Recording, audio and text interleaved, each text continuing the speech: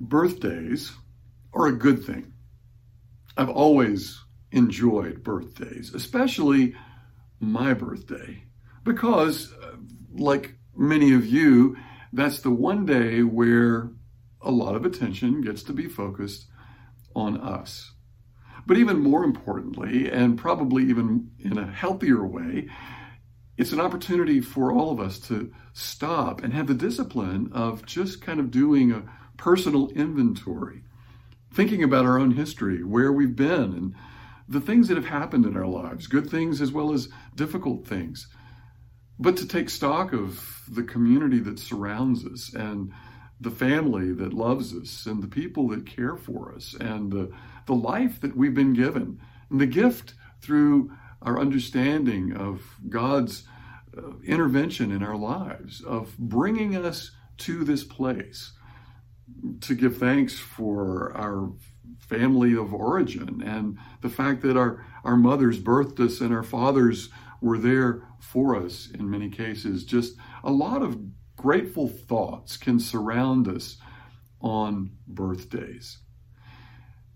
We celebrate on Pentecost Sunday, this Sunday, the birthday of the church. And just like with individual birthdays, it's not just an excuse, but it's a valuable discipline to allow the focus to be on the church. Where did this come from? How did this begin? Well, it began out of a real struggle. A lot of unknowns were cycling through that early community of believers. In fact, if you really evaluate the background of that group that surrounded Jesus, there wasn't a whole lot of marketing strategy. There weren't a lot of really smart people who understood the cultural nuances of the Roman world. It was truly a miracle that this early church tradition that we're still very much a part of actually was able to begin with this group of people like you and me who didn't really have a full understanding of what God was up to in those days. Well, let's stop for a moment and celebrate this birthday of the church by reminding ourselves where we come from and what stands in the background of this amazing moment in our early history where really, in a way, out of nothing, a church was born, and the tradition that you and I still are thankful for and are a part of and are desperately wanting to expand and embrace new friends into this movement of our church and the broader church family. Let's take a moment and think about how it all began, where it comes from. First of all, the word Pentecost is fascinating because it is a Greek word, Pentecost. It means 5 or 50, and it comes as a result of a Jewish tradition of a harvest festival, which way back, even before the earliest Hebrew days, there was an idea in that Middle Eastern area that this month of May, this time of beautiful spring, was a time of harvest. It was a time to commemorate and to celebrate the first fruits of the harvest. The tradition, in a way, became much like our Thanksgiving tradition in the sense that it became a lot of celebration of family, appreciation of a partnership with God, that there was this sense that the first fruits of the earth are things to be thankful for, because it's not just us, it's not just the farmer and the harvester that makes this possible. It would not be possible if it were not for God's gift of sun and rain and seed and the fertility of the earth. And all these things are involved in this commemoration of Pentecost. It's a harvest festival to give thanks for the first fruits of the earth and a partnership with God. But as Judaism developed, as that early Hebrew tradition began to merge with this idea of giving thanks for first fruits and the partnership with God, there also became the tradition that Pentecost was the time when Moses went to the top of Mount Sinai and was given the law. It became a moment of partnership with God through the Jewish people in the sense that God made intimate this relationship, gave instructions, and provided boundaries and a sense of action and interaction for the people of God. They became in a covenant relationship with Yahweh. It was this Pentecost memory that celebrated the giving of the law. But this also served as a moment. It was considered to be 7 weeks, or a week of weeks, or sometimes Pentecost in Jewish tradition is called the Festival of Weeks, in the sense that it's 7 weeks or a week of weeks following the Passover experience. So let's remind ourselves, Passover, of course, was the liberation of the Hebrew people from bondage in Egypt. And so on the 50th day, following that week of weeks, or 7 weeks, on the 50th day, there was a commemoration of and a celebration of the fact that this was kind of a completion of that early movement. It's a gestation period of going through and into the wilderness, but then on Mount Sinai, having a new birth, in a way, by God's gift of the law to Moses and to the people of God. So Pentecost is both a harvest festival and the commemoration of the giving of the law. It's, in a way, a fulfillment of that early liberation celebrated through Passover, as the people are moving into and through the wilderness in the direction of the promised land. In the midst of that, there is this birth, in a way, of a new people by the giving of the law and the connecting point with Yahweh. So Pentecost, in this earliest tradition now, is very much at the center of Jewish identity and Jewish celebration and deep appreciation for this heritage that lies generations before. Now keep in mind that Jesus and all of Jesus' disciples were Jewish. Pentecost then was a very, very important celebration where the harvest festival and the commemoration of the giving of the law were integrated fully into their understanding and their history. Everyone gathered on that Pentecost day in Jerusalem following Jesus' resurrection on Easter. All of those people that Luke describes in the 2nd chapter of Acts are Jewish. They are gathered together, giving thanks for first fruits and giving thanks for God's provision of the law, the structure, the boundaries, the ways that the people of God are to act and interact with one another. This lies then at the background, really, and becomes a focal point in many ways of Luke's now telling the story of the birth of the Christian church.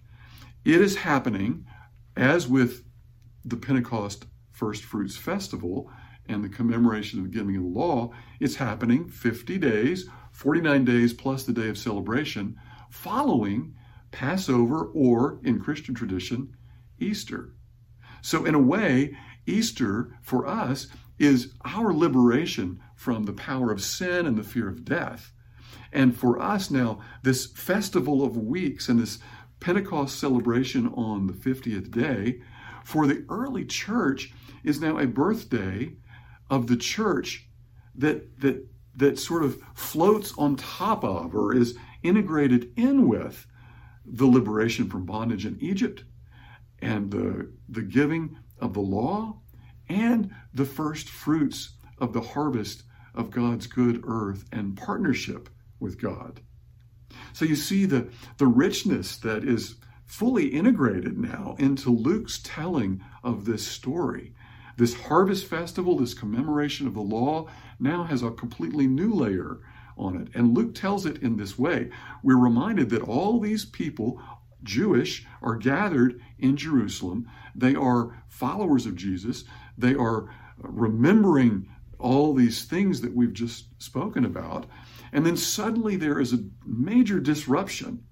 And the disruption also now has echoes of important biblical and Hebrew background. It is a real echo, a parallel of Genesis chapter 1, where the Bible tells us in the very first words coming into Genesis, chapter 1, verse 1, in the beginning, when God created the heavens and the earth was without form, and darkness was over the face of the deep. And then the wind, the breath, the Spirit of God blew across the face of the waters, and God said, "Let there be light," and there was light. The way Luke layers now on top of that early telling of the creation story, he uses the same kind of imagery, this idea of God's breath, God's Spirit, the wind of God blowing across the face of the waters. Keep in mind, in the Hebrew that tells that early creation story, the word is ruach. It is this idea, the Hebrew word ruach means three things simultaneously. It can mean breath, it can also mean wind, it also means spirit. So in other words, blowing across the face of the waters, it is a wind, it is God's breath, and it is God's Spirit. In Christian tradition, we would also call this the Holy Spirit blowing across the face of the waters. And in that earliest Genesis tradition, the idea would be that God is taking the confusion of early creation, this chaos that is whipping around in the background in the midst of darkness. And God takes that chaos and breathes into it creation. It goes from this chaotic, confusing existence now to this beautiful sense of order. In fact, the Hebrew word that stands for the Passover meal, Seder, literally means order. And it's to refer back to that moment of creation when God brought order out of chaos and made creation as we know it now. This lies then at the heart of Luke's telling of this day of Pentecost. There is suddenly this order brought out of the chaos, or at least the lack of understanding that these early Jewish believers were in the midst of. And suddenly we find that the light of Genesis, God said, "Let there be light," and there was light. The light in the second chapter of Acts appears in the form of these flames of fire. Luke describes it as it was though there were flames of fire over the heads of all the believers. It's not a literal experience. It is very metaphorical and descriptive and echoing this idea of the coming of light into creation. Out of the darkness now there is this whole new sense of beauty and possibility for life because of light. Well, this is the case now in this second chapter of Acts. And of course, fire also in those days, just like today, was sort of a symbol of and stood for energy, a whole new sense of potential and possibility, excitement. And it represented too the Spirit, which is why, of course, we have on Pentecost Sunday the tradition of wearing red. It is to remind ourselves of these flames of the Spirit, the movement of God, this mysterious inbreaking on this Pentecost day of the birthday, this birthing out of a sense really of nothingness. Remember, there was crucifixion, there was death, there was defeat, there was just this complete sense of isolation and desolation. But now suddenly there's resurrection, there's new possibility. So this Easter experience in line with Passover, now 49 days later plus one, the 50th day, there is this completely new inbreaking and the birthday of something new. We can call this also in theological terms. I used the word eschatological immediacy last week, or this phrase, eschatological immediacy, for those early believers kind of expecting the immediate coming back of Jesus. Well, there also was this eschatological moment. The word eschaton in Greek simply means the ending of one thing and the beginning of something else. And in the tradition of our early church, this birthday of the church, there is the ending of an old tradition and the beginning of a new tradition. It is God starting something new. It's like the creation story in Genesis, this whole new birth of a movement that God is going to do something remarkable with ordinary people.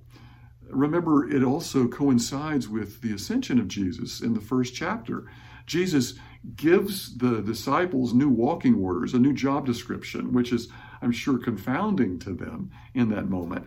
The same with us, that in a way, Jesus is saying, I am physically not going to be with you, but you will be taking my place. You will be doing my job. I am empowering you to be like me, which was what our theme last week was, empowered to be like Jesus, to do what Jesus does. And this is now the real beginning of that movement where Luke is saying Jesus has ascended. Jesus is not physically present, but the Spirit of Jesus, this Holy Spirit, is a part of the Christian community now in ways that we really have trouble wrapping our heads around, but can, if we allow ourselves, can begin to really feel and experience. And this is what's happening with this early group of believers. Beyond their imagination, beyond their own abilities, they are suddenly discovering the Spirit of God creating something new, empowering them to be in ways that they had never fully imagined.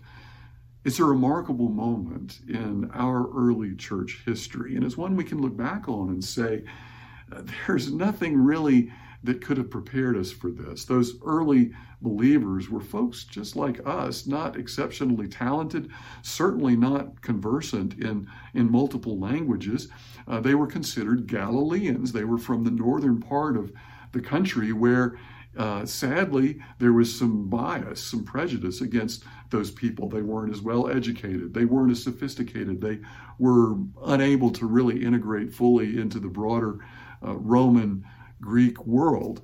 And so therefore, it's truly remarkable, Luke is trying to point out to us, that this group of regular folks, God is going to use to do something amazing.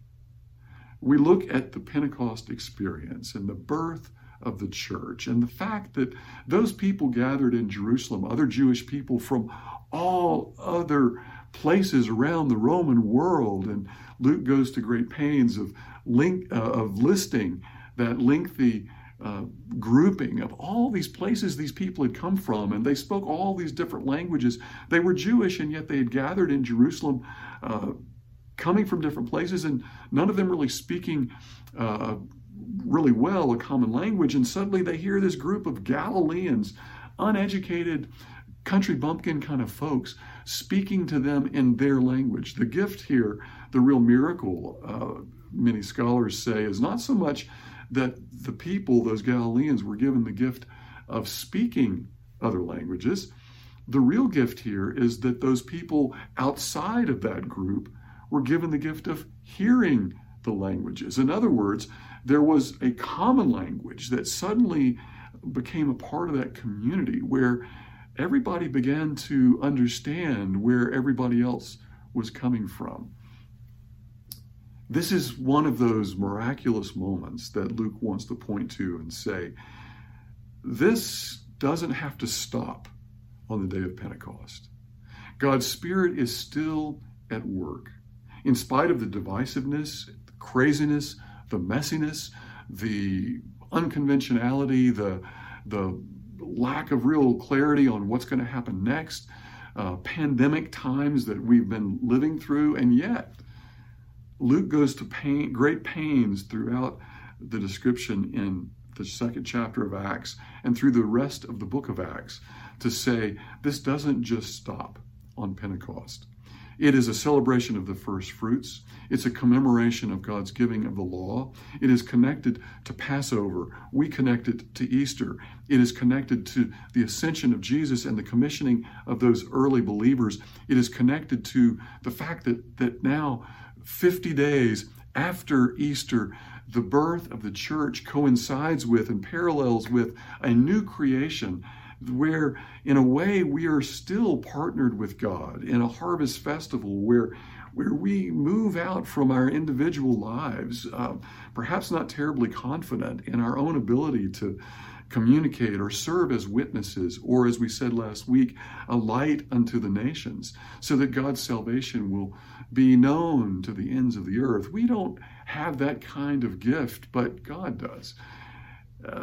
The day of Pentecost, Luke wants us to know, the Bible echoes consistently, this is not about us. This is all about God's doing and how God works through fallible, inconsistent vessels like you and me, earthen vessels that just aren't anywhere close to being what we'd like to be or what we think God would like us to be. And yet God really seems to enjoy using people like you and me.